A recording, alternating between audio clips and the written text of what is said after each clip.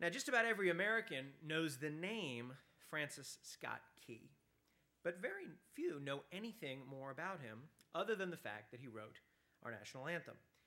But there was much, much more to Francis Scott Key. One of the most famous, admired, and accomplished men in the early American Republic, Key was a patriotic, pious, hardworking, and well-connected Washington, D.C. lawyer. He had a thriving legal practice, argued more than 100 cases before the Supreme Court, and served as U.S. Attorney in Washington for 8 years.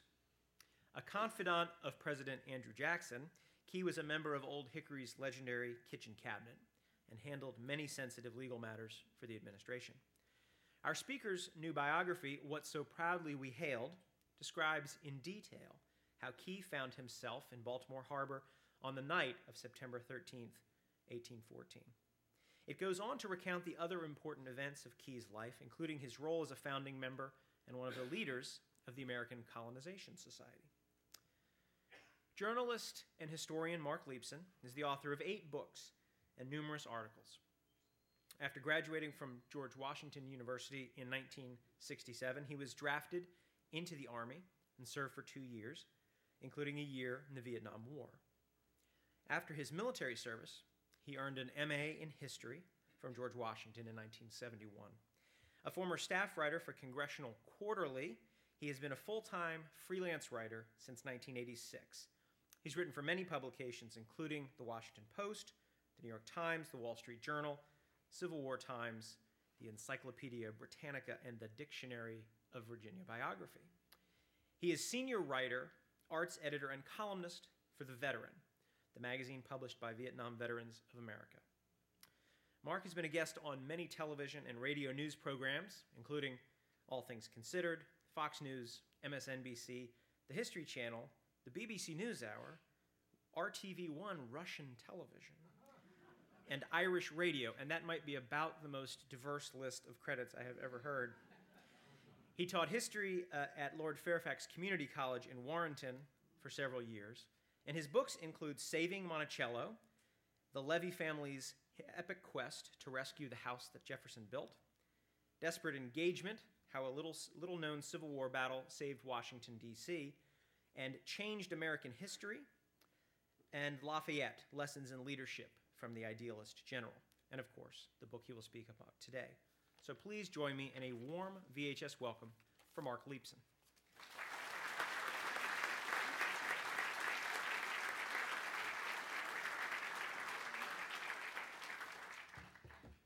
Thank you very much for that excellent introduction, and thank you for reading it the way I wrote it. It always works.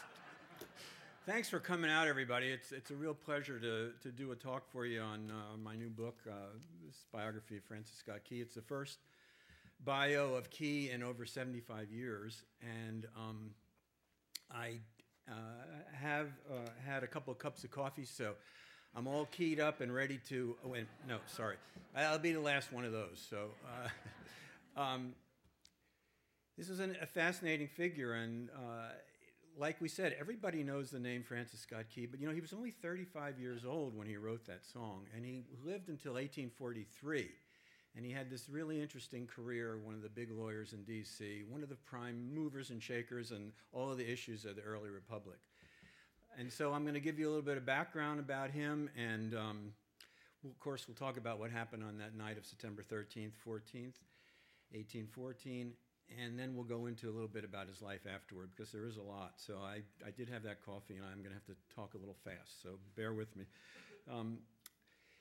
He was born in 1779 during the American Revolution. He came from a family of lawyers. He was born in Maryland, a Maryland family. His great-grandfather came over here in 1720, and Philip Key. He was a lawyer from England. He settled in southern Maryland, and he became very prosperous here.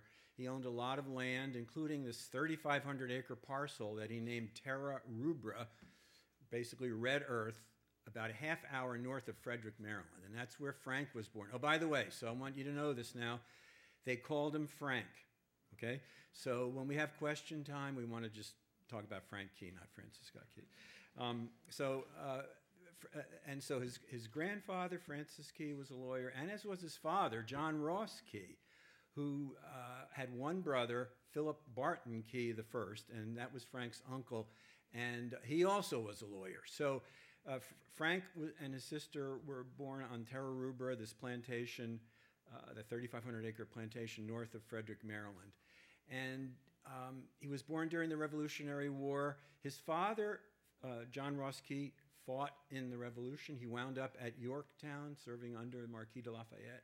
However, his uncle, his only uncle, and the man who had more influence on Frank than his father, Philip Barton Key, took a very different tack.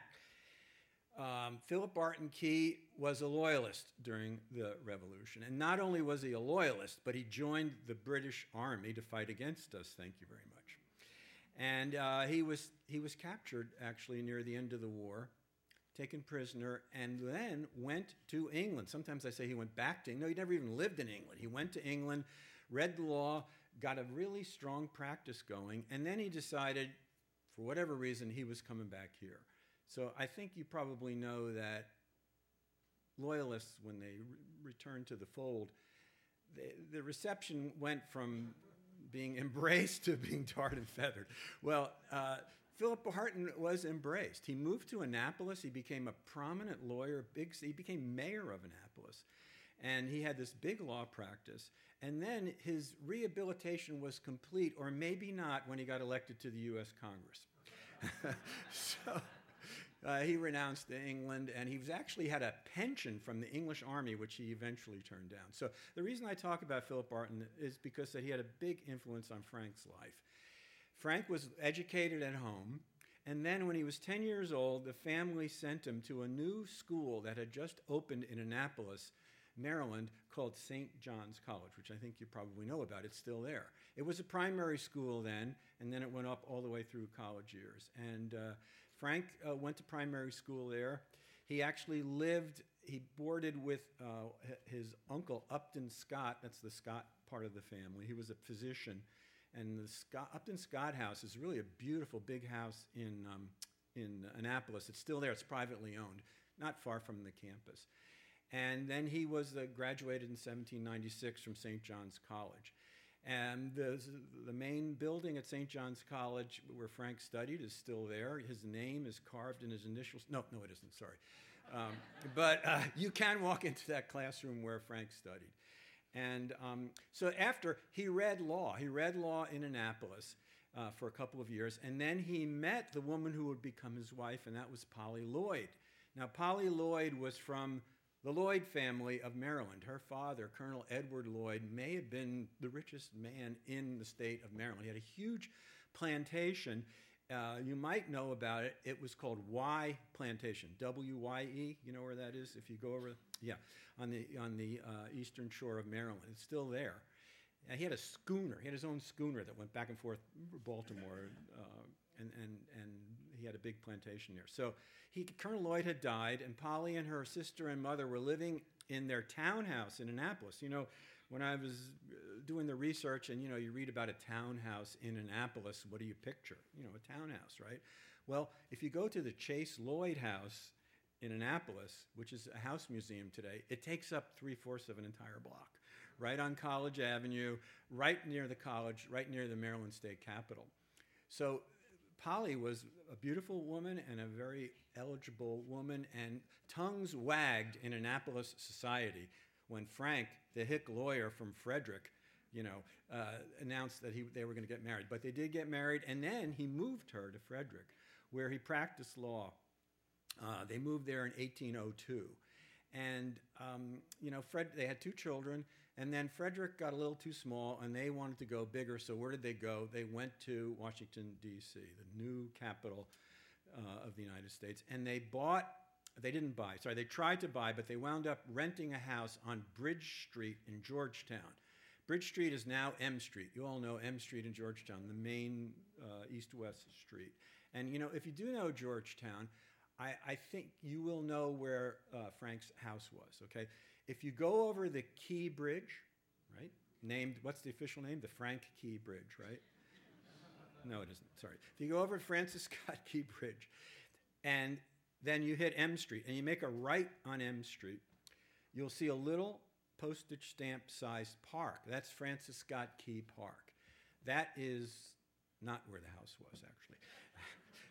It actually was, if you go over Key Bridge and make a left towards Georgetown University,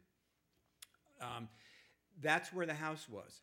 Right now, it's an entrance ramp onto the Whitehurst Freeway.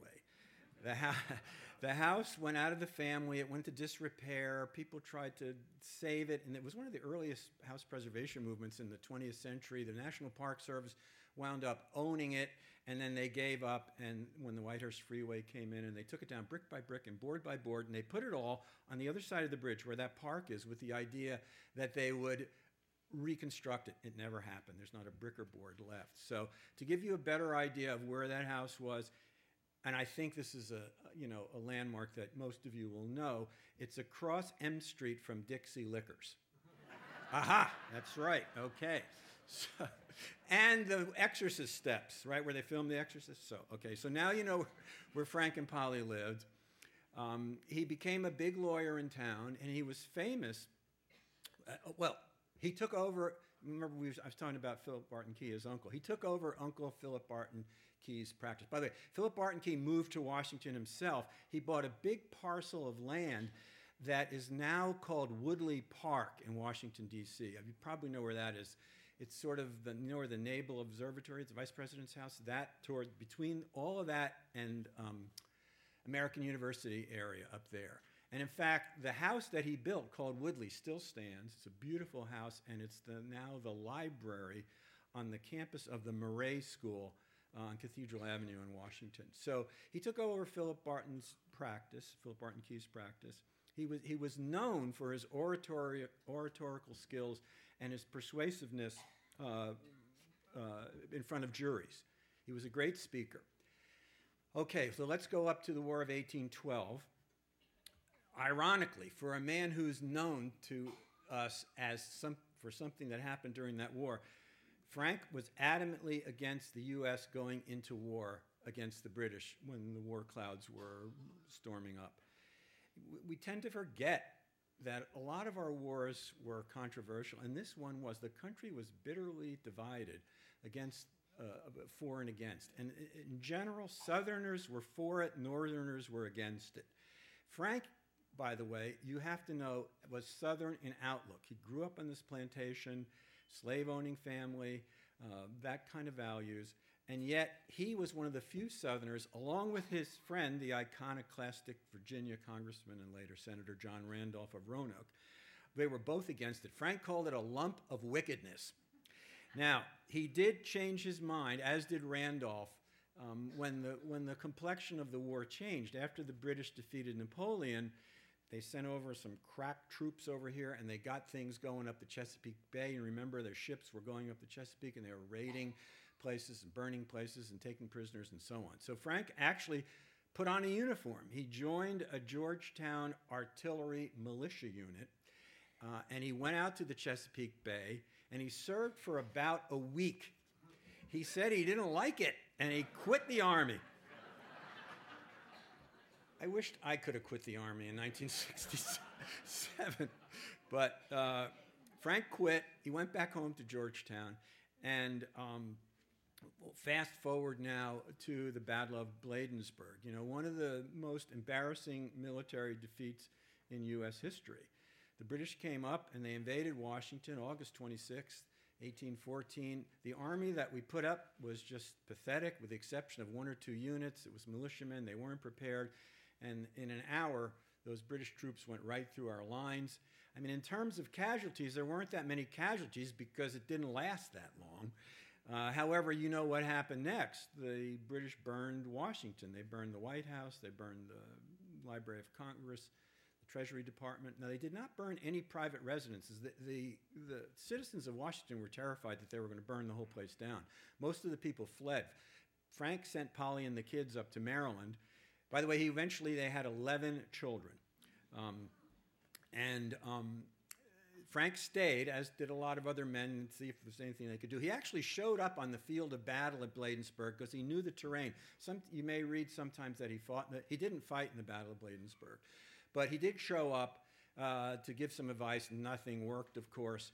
And, in shame and humiliation, he went back to Georgetown, which may have had something to do with why he volunteered for a mission he was asked to go on. So after the Battle of Bladensburg, there was a medical doctor named William Beans.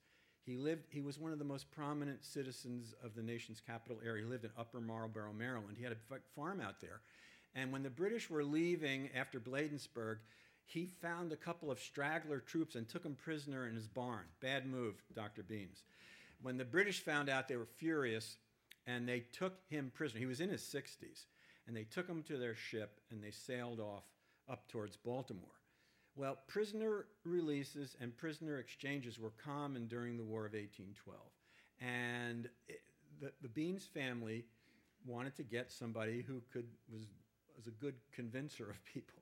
And so they asked Frank, who knew. The prominent families kind of all knew each other. So Frank knew Dr. Beans. He was asked to do it. He said yes.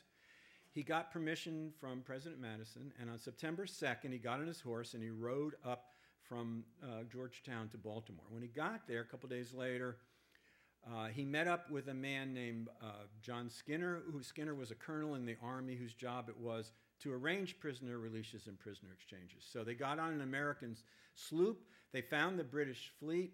They were welcomed on board, and they sat down and had lunch and drank some wine, and Frank convinced them to release Dr. Beans. One of the reasons he did was that he left Washington with a packet of letters from British prisoners. They were asked to describe their treatment by the Americans, and all of them said, they're taking care of us well, they're treating our wounds, they're feeding us. And that seems to have convinced the British. However, they said, we're not going to let Skinner, Key, and Beans go until after we have destroyed the city of Baltimore. You guys hang tight. I don't think that's a direct quote.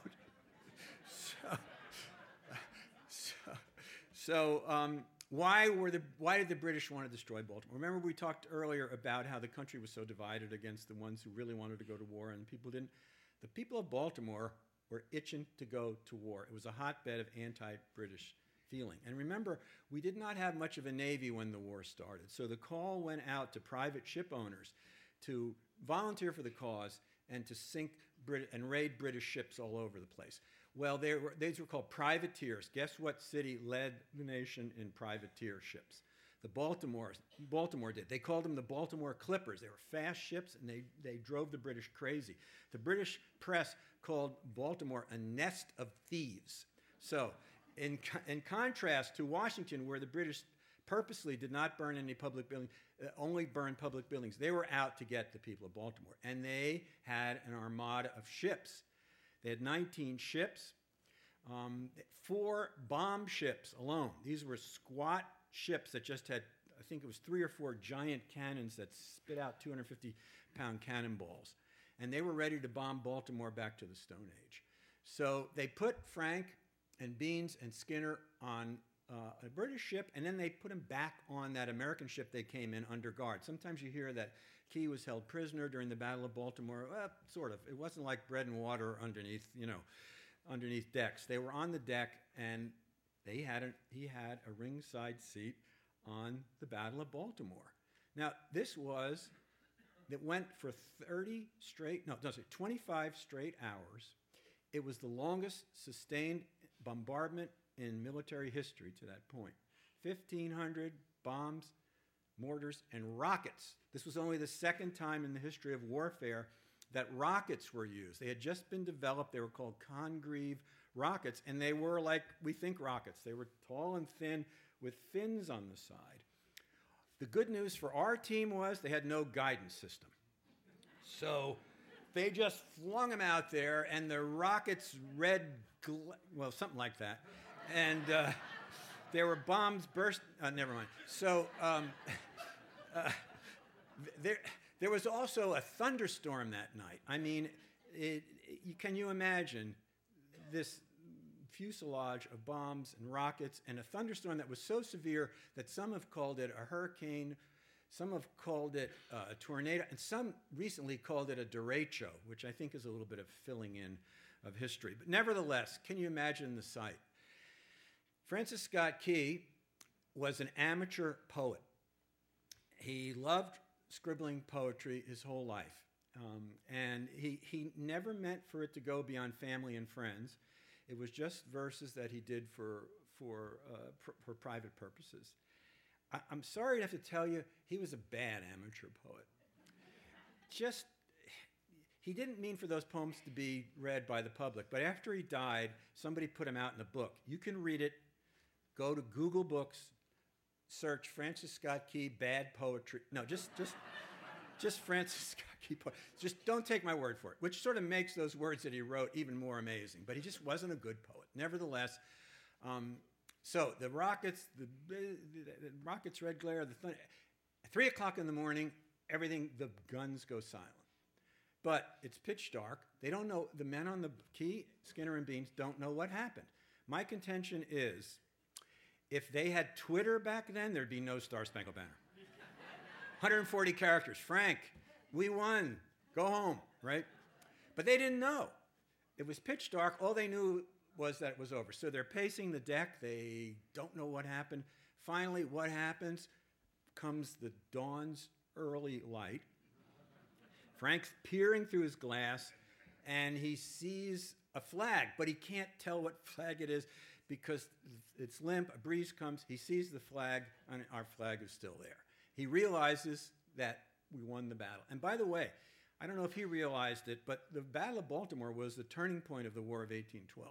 After that, peace talks had been going on, but the British really lost the will to fight more or less after that, and they reinstituted the peace talks, and we had the Treaty of Ghent, which was signed in January, I guess it was January of 1815. Now, of course, the Battle of New Orleans took place after the signing of the Treaty of Ghent, which Andrew Jackson, who made his name there, supposedly didn't know, but I have a feeling that if he did know, he wouldn't have cared anyway. But really, the war was, in essence, that was a turning point in the war. But all Frank knew was that Baltimore had been saved. He had a letter in his pocket. Sometimes you read it that he wrote it on the back of an envelope. Well, they didn't have envelopes in 1814, remember? It was a letter. The letters were envelopes, you know this. So he started scribbling some verses. The Brits let him go. They went back to a hotel in Baltimore, and he finished the verses. Now, what happens next is a little bit mysterious because, interestingly enough, Francis Scott Key only spoke about what happened in public that night once for the rest of his life. And as far as letters are concerned, he only wrote about it once in an October 4th letter to his friend John Randolph of Roanoke, at least in any letters that have surfaced. And believe me, I looked, and many, many others have looked, and it's the only one we found. And in this letter of October 4th, he does not mention writing the poem or the song. All he talks about was getting Dr. Beans released and how much he didn't like the British officers. So the account of what happened next is what we primarily know is based on something that was written in a book in the 1850s. And you and I know, everybody who studies history knows that anytime you're reading something that's 40 years after the fact, you have to take it with a grain of salt. There are some things we can corroborate with newspaper articles and letters and so on. But here, so piecing it together, oh, by the way, who wrote it? So it was written by Frank's brother-in-law. Who was Frank's brother-in-law? Roger Brooke Tawney. Roger Brooke Tawney, they were young lawyers together in Annapolis. He married Frank's only sister. They had a whole bunch of children, and the families were very, very close for the rest of Frank's life. He died before Tawney did. And you know, Tawney became Chief Justice of the United States. And so Tawney put this out, and here's what we think happened. So Frank comes back. Somebody, we don't know who, but somebody, probably another one of his brothers-in-law, took what he wrote to a printer, because we do know from newspaper accounts that the next day that those words were written on broadsheets and they were plastered all over the city of Baltimore. And the words were, did not have, it wasn't called the Star Spangled Banner. It was called Defense of Fort McHenry. And it also said, to be sung to the tune of To Anacreon in Heaven. To Anacreon in Heaven. Okay, what's that? Well, that was the theme song of the Anacreontic Society, which was started in Britain, but we had some over here. And the Anacreontic Society was a group of gentlemen who would meet periodically to discuss great events of the day and literature, and they sang songs. And they did meet in taverns, and there was a little bit of drinking going on.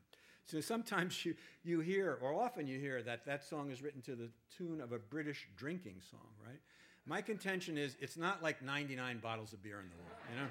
It's a little bit more high-minded than that. So, and the other thing you have to remember is back in the early 19th century, it was common.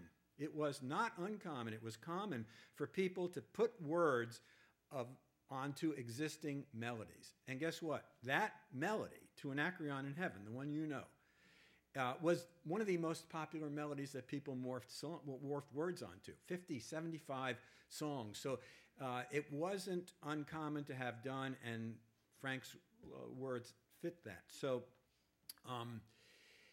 the song gets distributed, and then about 2 months later, it appears on sheet music for the first time, and its title is changed to The Star-Spangled Banner. And it never had Frank's name on it, but it became known that Francis Scott Key, the lawyer from Washington, wrote that song. So that's what we believe, and we're pretty certain that that's the chronology of it. So, like I said, Frank was only 35 years old when he wrote the song.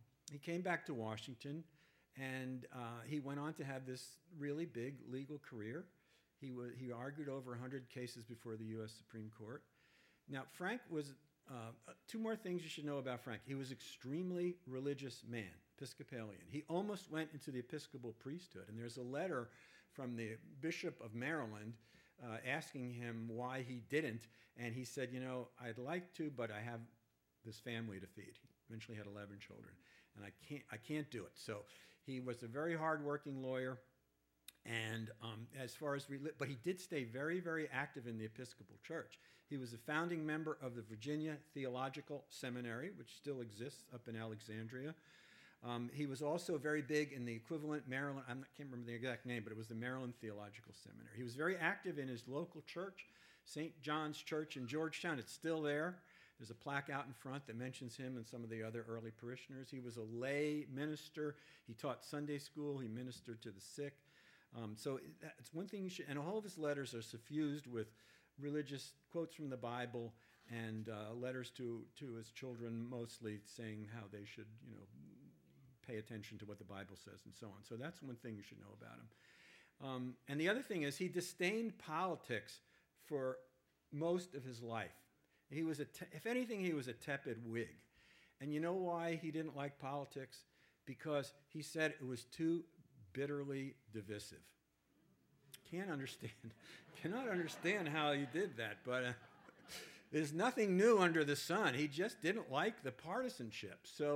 But Frank changed his mind when Andrew Jackson got elected president.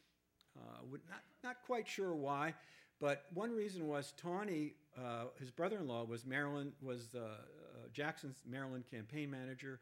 Key campaigned for Tawney, for Jackson, and he just fell in love with Andy Jackson. He did legal work for Jackson. I don't have time to get into it.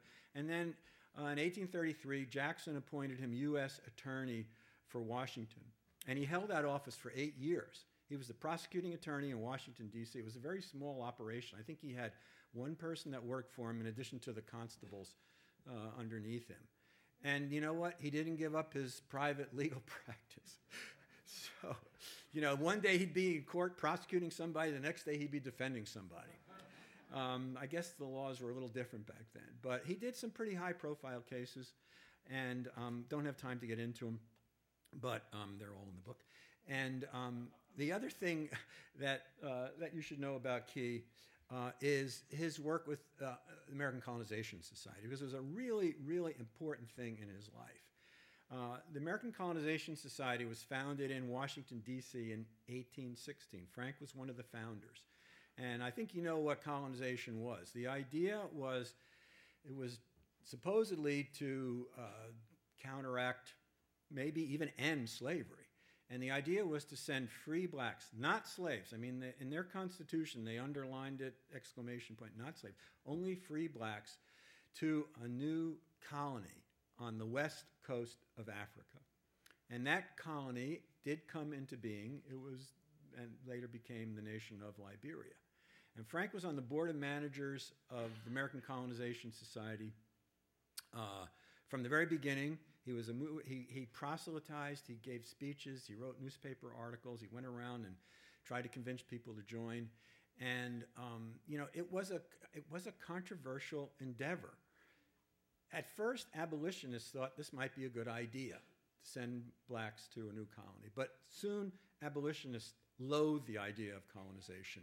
And Frank and abolitionists did not get along very well.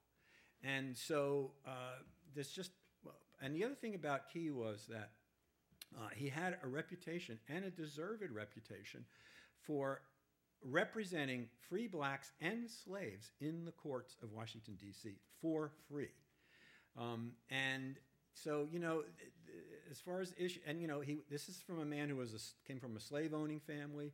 He owned slaves, not many, but he did. He bought and sold slaves for his entire life. Yet he had this reputation and he was adamantly against, number one, international slave trafficking. Remember, international slave trafficking was illegal. Had been illegal in the United States. It was illegal to import slaves since 1807, 1808. Slavery was still legal in the states where it was legalized, but you were not allowed to bring in slaves. And Frank was adamantly against that, and against the institution of slavery itself. If it's someone analogized it to Thomas Jefferson. If you cherry picked Jefferson's quotes on the institution of slavery, what did he call it? An abomination against God. It would almost sound like he was an abolitionist. Same with Francis Scott Key. He spoke out strongly against the institution, and yet, there's all those and yets.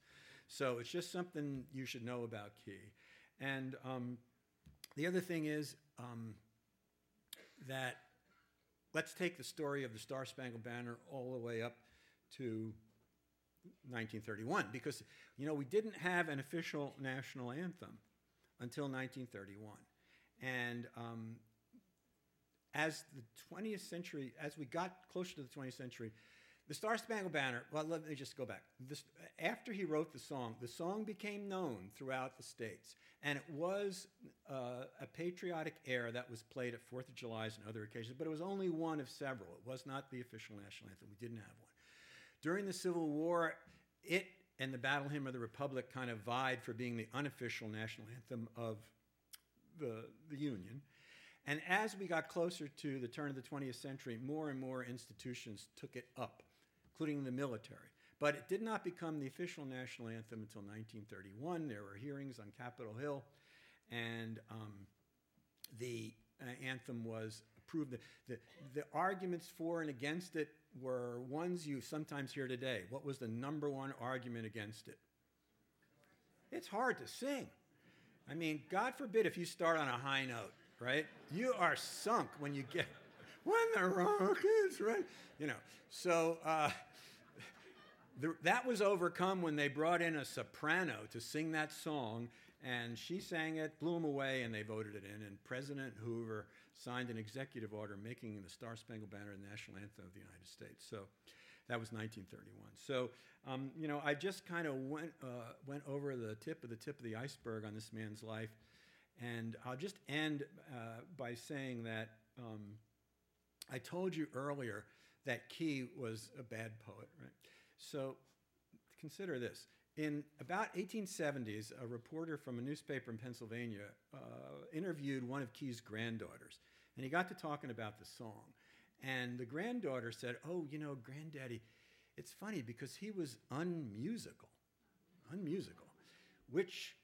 then she told an anecdote, which may or may not be true, but it's fun to say anyway. But supposedly, Key was down in Alabama in 1833 doing some legal work for Jackson.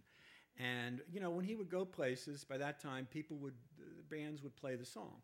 And supposedly he was sitting there, and the band played the song, and he turned to somebody next to him, and he said, "My, that's a pretty air. What is it?" So I think it's apocryphal, but I like telling it anyway. But it was in that newspaper article.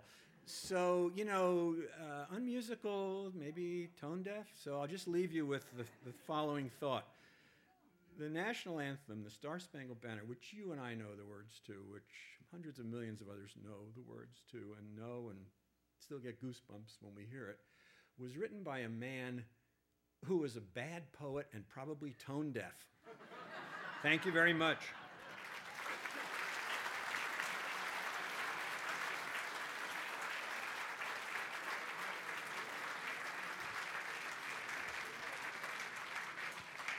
Oh, there you are. Gosh. We do have time for a few questions, and I'd be happy to answer any questions that you have.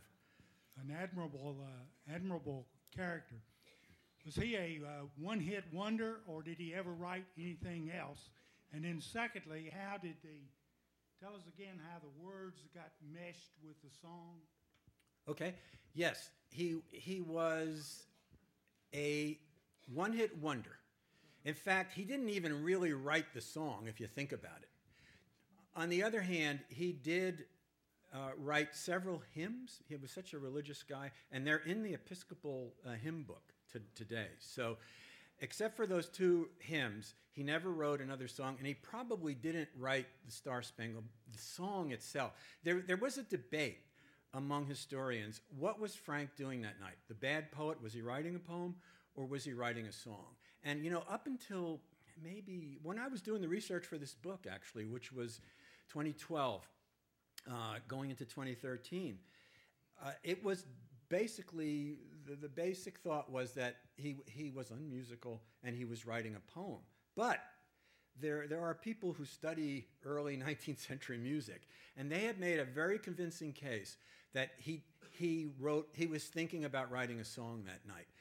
One thing is, the words, the rhythm, meter, and rhyme fit exactly into To Anacreon in Heaven. Number two, that tune was so popular, he, tone deaf or not, he had to have heard it. And number three, there's historical evidence. Going back a few years earlier, 1807 or something, 1808, you remember Stephen Decatur, who was the hero of the Tripolitan War. Okay, there was a banquet given for Decatur in Georgetown in Washington, and a song was written for the occasion. The song's words were printed in a newspaper article, and it was sung to the tune of To Anacreon in Heaven, and has the words Star Spangled Flag in it, and it was written by Key. So putting all that together, the common wisdom now is that Frank was writing a song, tone deaf or not, that night. Does that answer that question? Thank you. How did he die? Oh, he died. He was visiting his daughter in Baltimore. His oldest daughter, Elizabeth. By the way, Frank and Polly had 11 children. Elizabeth had 11 children. One of his other daughters had 9, so there's 1 million descendants out there. He was visiting, it was 1843. He went up to Baltimore to visit her, and he had pneumonia or pleurisy, and he died there. They buried him in the Howard family, you might know, Baltimore, really big, prominent family. They buried him in the Howard family plot, but then they decided that they should, what's that term? Reinter, disinter, uninter? Disinter. They disinterred him and reinterred him. That sounds terrible. In Frederick, Maryland, Mount Olivet Cemetery. But they put him in a corner. And then the city father said, "What are we doing here?" So if you go up to Frederick, Maryland, and go to Mount Olivet Cemetery, there's a huge monument to Key right as you go in there, with a time capsule in there too. Oh, could you tell us about the Minnesota connection? The Minnesota connection to Francis Scott Key? Yeah. Scott was Oh, yeah, sure. I would be happy to. So, his descendants include some people you may have heard of. One was his son, Philip Barton Key II. He really wasn't, but he was also Philip Barton Key. He became a U.S. attorney in Washington like his father. And in 1853, he was involved in one of the first sex scandals in Washington, D.C. He was having an affair with a beautiful young wife of a congressman or congressman, open affair. And his name was Sickles. And Sickles found out about it and shot Philip Barton dead on Lafayette Square in Washington. And the other thing is, in the history books, he got off on temporary insanity, Sickles. The first time. That was the first temporary insanity verdict in American history. He later went on to become a Civil War general. And his great, great, great second removed grandnephew was a guy named Francis Scott Key Fitzgerald. F. Scott Fitzgerald was a descendant of Francis Scott Key. Yes? Thank you for asking. I always like to tell that when I forgot. Okay, thank you for an excellent presentation. It's nice to know that his name also changed from Francis to Frank like mine. You mentioned... And Frank Sinatra. You mentioned in the presentation, kind of glossed by, a friendship with John Randolph of Virginia. Could you mind expanding upon how that friendship came about and what it was based upon? Yeah, that's a very good question, too. They were very good close friends, and when you look, it's hard to imagine two people who were more different than Key and Randolph. Key, was the ultimate family man. He had 11 kids. Randolph never had children. Key was about as establishment, conservative in every way, not just politically, but right down the middle. If he drank, he had some sherry, He was super religious. So it's like, take 180 on all of that, right? Randolph, we know, was just a wild man. I believe he drank a little bit and took opium or whatever, yeah. But somehow they became very close friends. There's a lot of letters between the two of them. It might have had something to do with Randolph. When he was in Washington, he stayed in Georgetown. And they were very close in different circles that they would always wind up being. I think he even stayed at Frank's house sometime. And the letters are very, very intimate. And they both were against the war. That was one of the things. I mean, they were good friends by that time, before it started. And actually, remember I said that Key put on a uniform. Randolph did too, when Frank did. His military career was also very short. He showed up at some training camp here in Richmond and lasted about 2 or 3 weeks. But he was a brilliant man. His speeches are legendary. And he was eccentric. I mean, he would come out onto the floor of Congress with knee-high boots and a riding crop and his hunting dogs. That's not Francis Scott Key. Frank would never do that. So, it's and the religion thing. There's these letters where Frank is so religious, and he says, if you only could bring God into your life, everything is going to be fine. And Randolph is either saying, I'll do it, I promise, or go away, I don't want to have anything to do with you. And they also violently disagreed on colonization. At first, Randolph actually was an early member of the Colonization Society, but he turned against, how he was. He was so mercurial. He turned against it, and really there's some kind of not very kind letters back and forth. Although, Randolph named Frank as one of the executors of his estate. But there was such a kerfuffle. Can you imagine what Randolph's will was like? There were so many lawsuits that Frank died by the time that the will was actually came out of probate. And Frank was sober, yeah. Thank you. I'm glad you mentioned that. Do you happen to know whether among any of these 100 or so cases that Frank argued before the Supreme Court were argued when his brother-in-law was on the court? I can't think offhand, but Tawney was also Attorney General of the United States and Treasury Secretary. So all of that coincided. And I don't want to say one way or the other, but somebody Google Roger B. Tawney and find out what years he was on the Supreme Court. It was also Jackson. That was a very difficult political situation with Tawney and Jackson because Congress basically turned. Actually, let me get this straight.